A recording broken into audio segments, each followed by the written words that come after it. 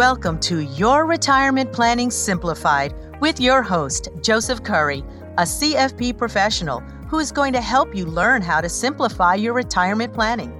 This podcast is all about helping you answer those burning questions you've had about your retirement possibilities and making a plan to get there.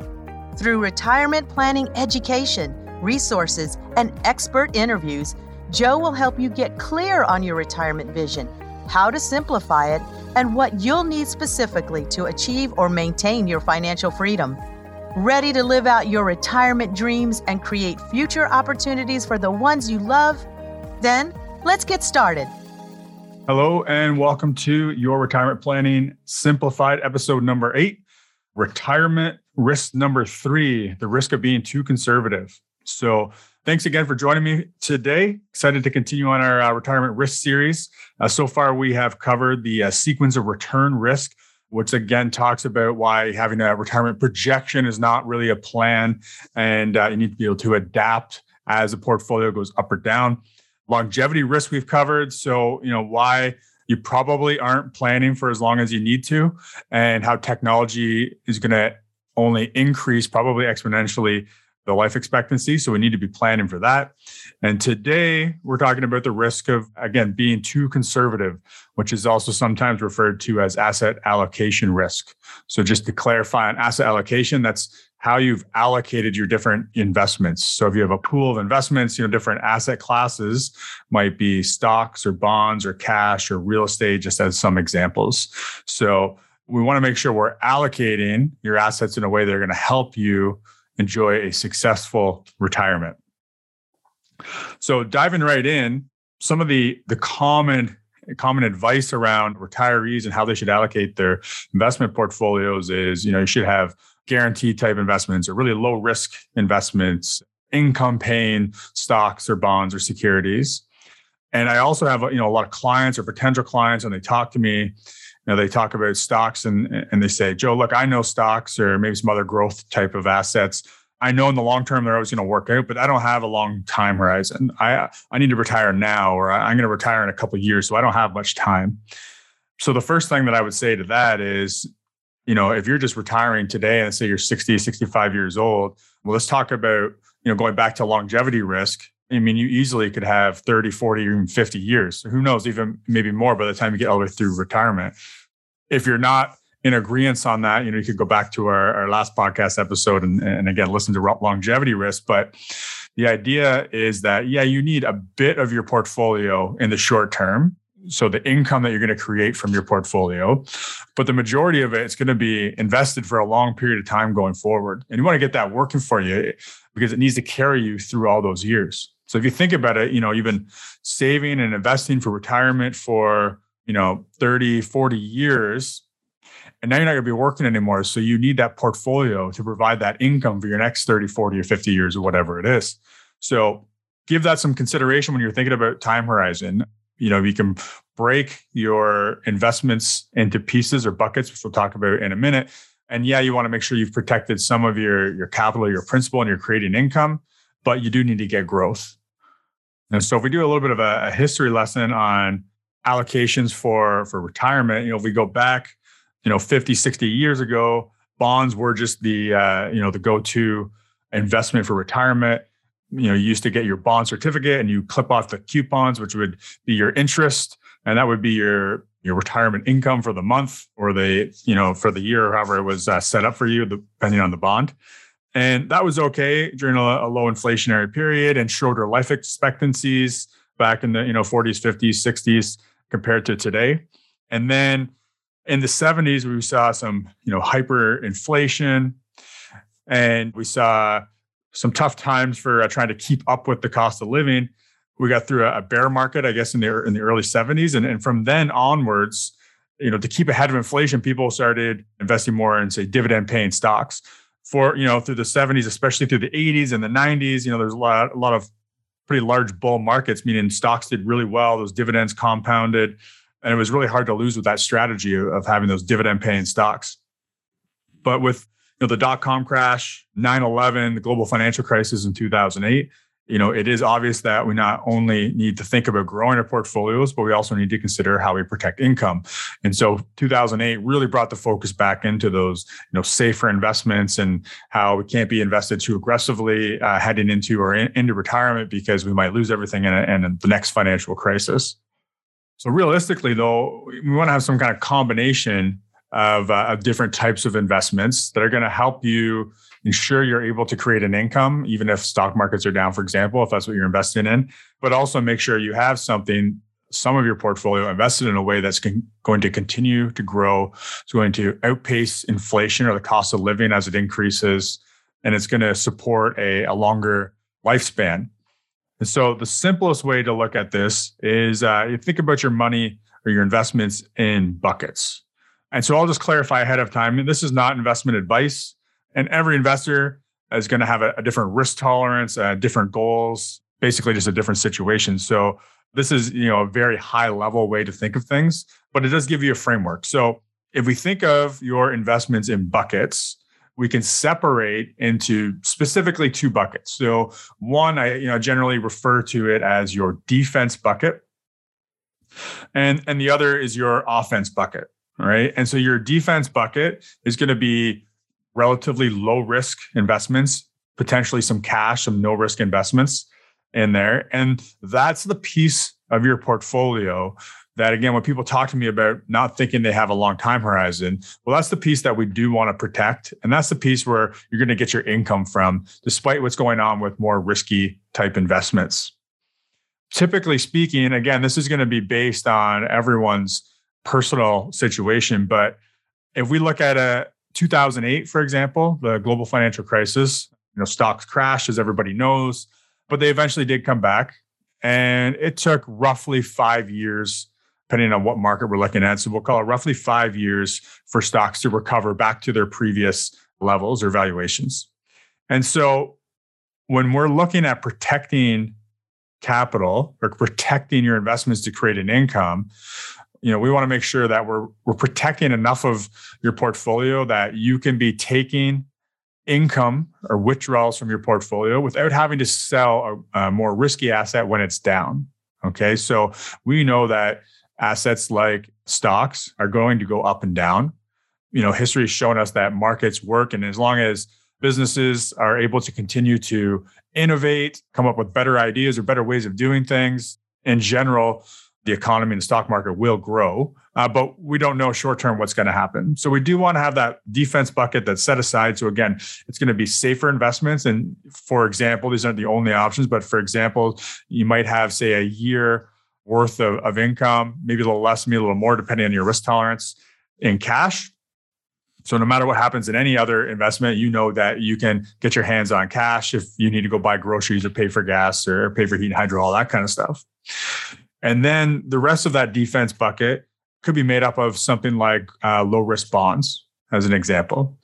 And at the minimum, what we're probably looking to do here is between that cash and those bonds is figure out what you're taking out of your portfolio over the next 5 years and make sure we have at least 5 years of income protected in those lower risk investments. So this is your defense bucket. That's what it's made out of. And so what that does is if there's something like stocks in your growth bucket and they're down, it gives you 5 years in that scenario. And it could be higher. You can have more than 5 years, but that's an example. You could take income out of that defense bucket for 5 years without ever being forced to touch your growth bucket if it's down. So you have that time for it to recover before you need to touch it. Okay. And so again, your defense bucket, just think of it. It could also be called an income bucket because that's where you take your withdrawals from. That's what everyone is worried about when they get to retirement, when they're worried about not having enough time to own something like stocks. Now, the offense bucket, that's the piece that's there to make sure you can stay ahead of inflation, to help make sure that your money continues to work for you, continues to allow you to maintain your lifestyle well into retirement. Because again, we don't know how long you're going to live. If we knew exactly what inflation was going to be, how much money do you need to get in your overall bucket of investments, and we could throw it in cash and you just take it out as needed, and you run out of money on the day you die. But unfortunately, we don't know that. So we need to get growth. So that offense bucket or growth bucket could have a number of different types of investments. But for the purposes of this, keep it simple. That could be a diversified portfolio of global stocks would be ideal. So it's owning many different companies across many different geographic regions to try to limit risk wherever possible, but help you participate in, again, the growth of all the largest companies around the world. And that's what's going to keep you ahead of inflation, probably better than any other so-called inflation hedge. It's going to, again, just keep your money working for you as long as you're in retirement. And so there's a couple of ways how we could handle this. We figure out how much you want to have in your defense bucket and how much you want to have in your offense bucket. As you're taking income, you can be taking that out of your defense bucket, so you're never being forced to take losses on your growth bucket. But then each year we can look at replenishing. So if we want to have a certain amount of money in cash, in years where stocks have done really well, those would be years where we would replenish the defense bucket, starting with replenishing the cash from your stocks or your growth bucket, whatever assets that you have in there. So we'd be locking in some of those gains while they're doing really well. And the flip side of that is when stocks or your growth bucket, whatever you have in there, are not doing well and you don't want to be selling low, well, that's where we can just continue to take your income out of that defense bucket. We can move money from bonds into cash if that's how you're set up. But we don't have to touch your growth bucket. We don't have to sell while things are low. Whenever stocks or, again, whatever's in your growth bucket do recover, well, at that point, then we can replenish your defense bucket. Now, to add on to that, kind of a caveat, something that could help you with a quicker recovery. So if we see a 2008, for example, and your offense bucket or growth bucket does have stocks and your defense bucket does have cash and bonds, well, once the markets crash, we could do what we call a rebalance, where we get you back to the optimal percentages of the amount in your defense bucket and the amount in your offense bucket. And we could take some from your defense bucket and actually put it into your offense bucket. It gets you back to the optimal proportions of offense bucket and defense bucket. And what it's doing is you're also buying more units. So if it's stocks in your offense bucket, you're buying more units or shares of stocks while they're priced low, so that when the market does recover, you're getting more growth than you would have got if you just let your stocks sit there and recover at their own pace. So shifting investments from stocks to bonds or bonds to stocks, for example, we call that rebalancing. So that is an important part of optimizing your portfolio returns. And again, helping you make sure you're maximizing your retirement investments to make sure you don't outlive them. So getting back to the risk of being too conservative, it really comes from having too much allocated to that defense bucket, or worse, having everything allocated to that defense bucket. So again, I've talked about this. The problem is if we have too much in that defense bucket, you're not going to grow enough to outpace inflation and provide income.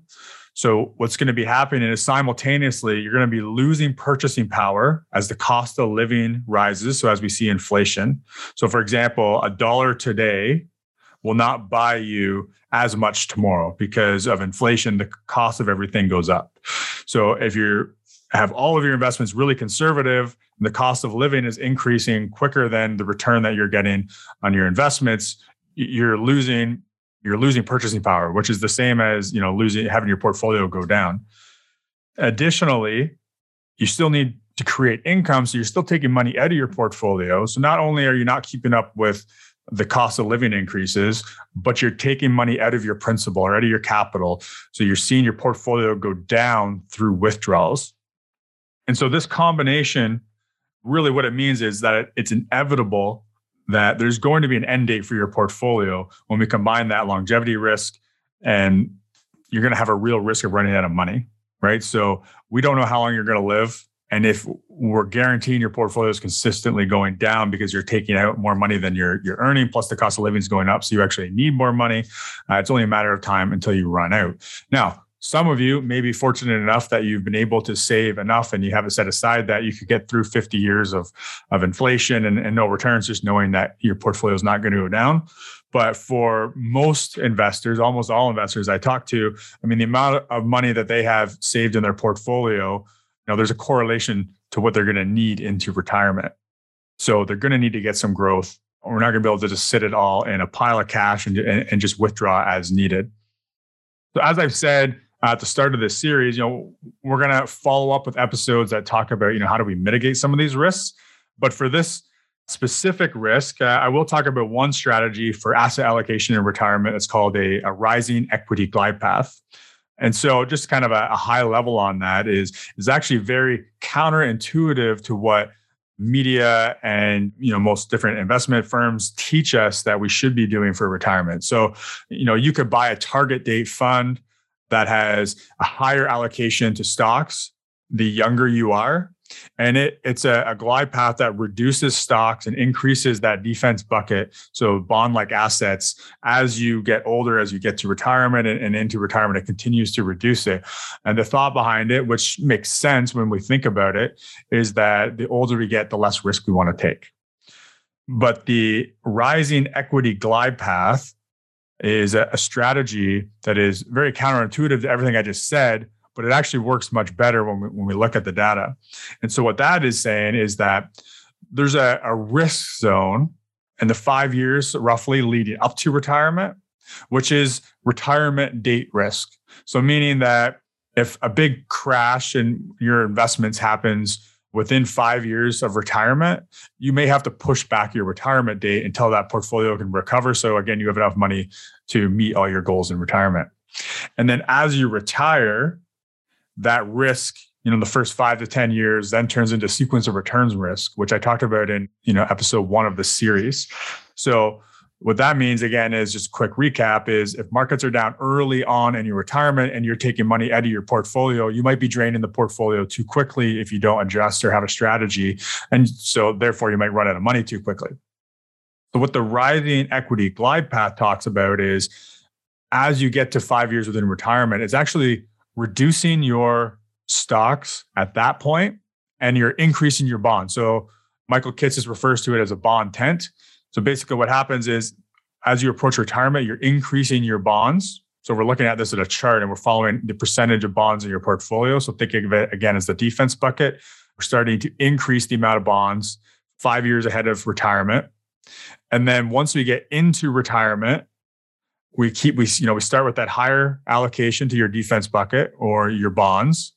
But then through the first 5 to 10 years of retirement, we then start reducing the bonds again. And we actually start increasing the size of your growth bucket or your offense bucket until we get back up to a much higher allocation to equities or offense bucket.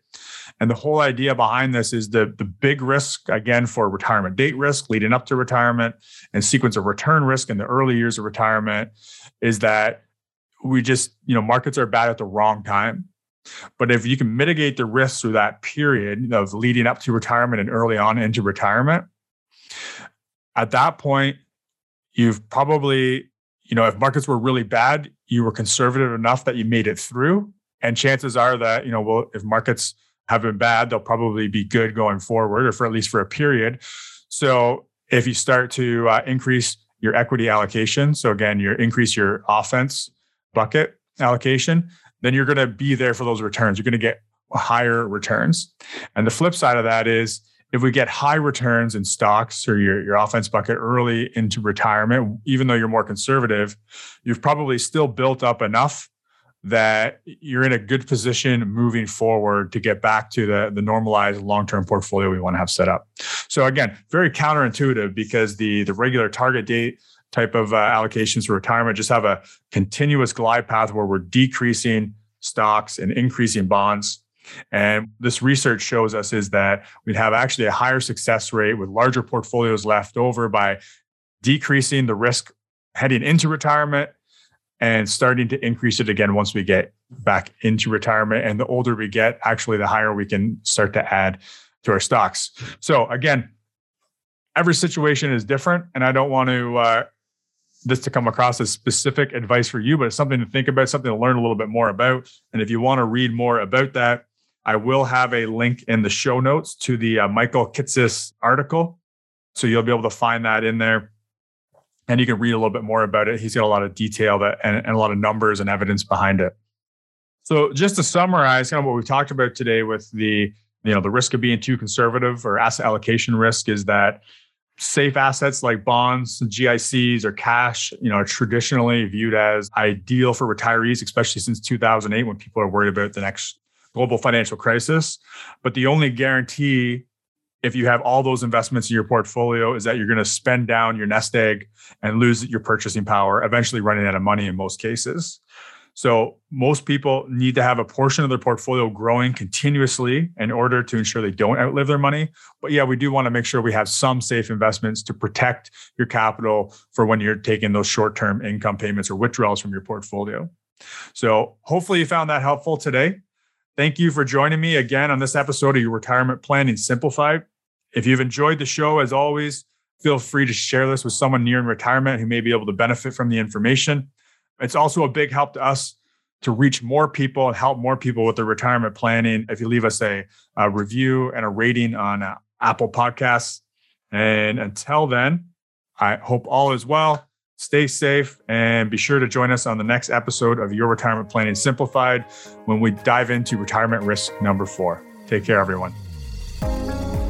Investment services are provided through Matthews & Associates Investments of Aligned Capital Partners Incorporated, an approved trade name of Aligned Capital Partners Inc., ACPI.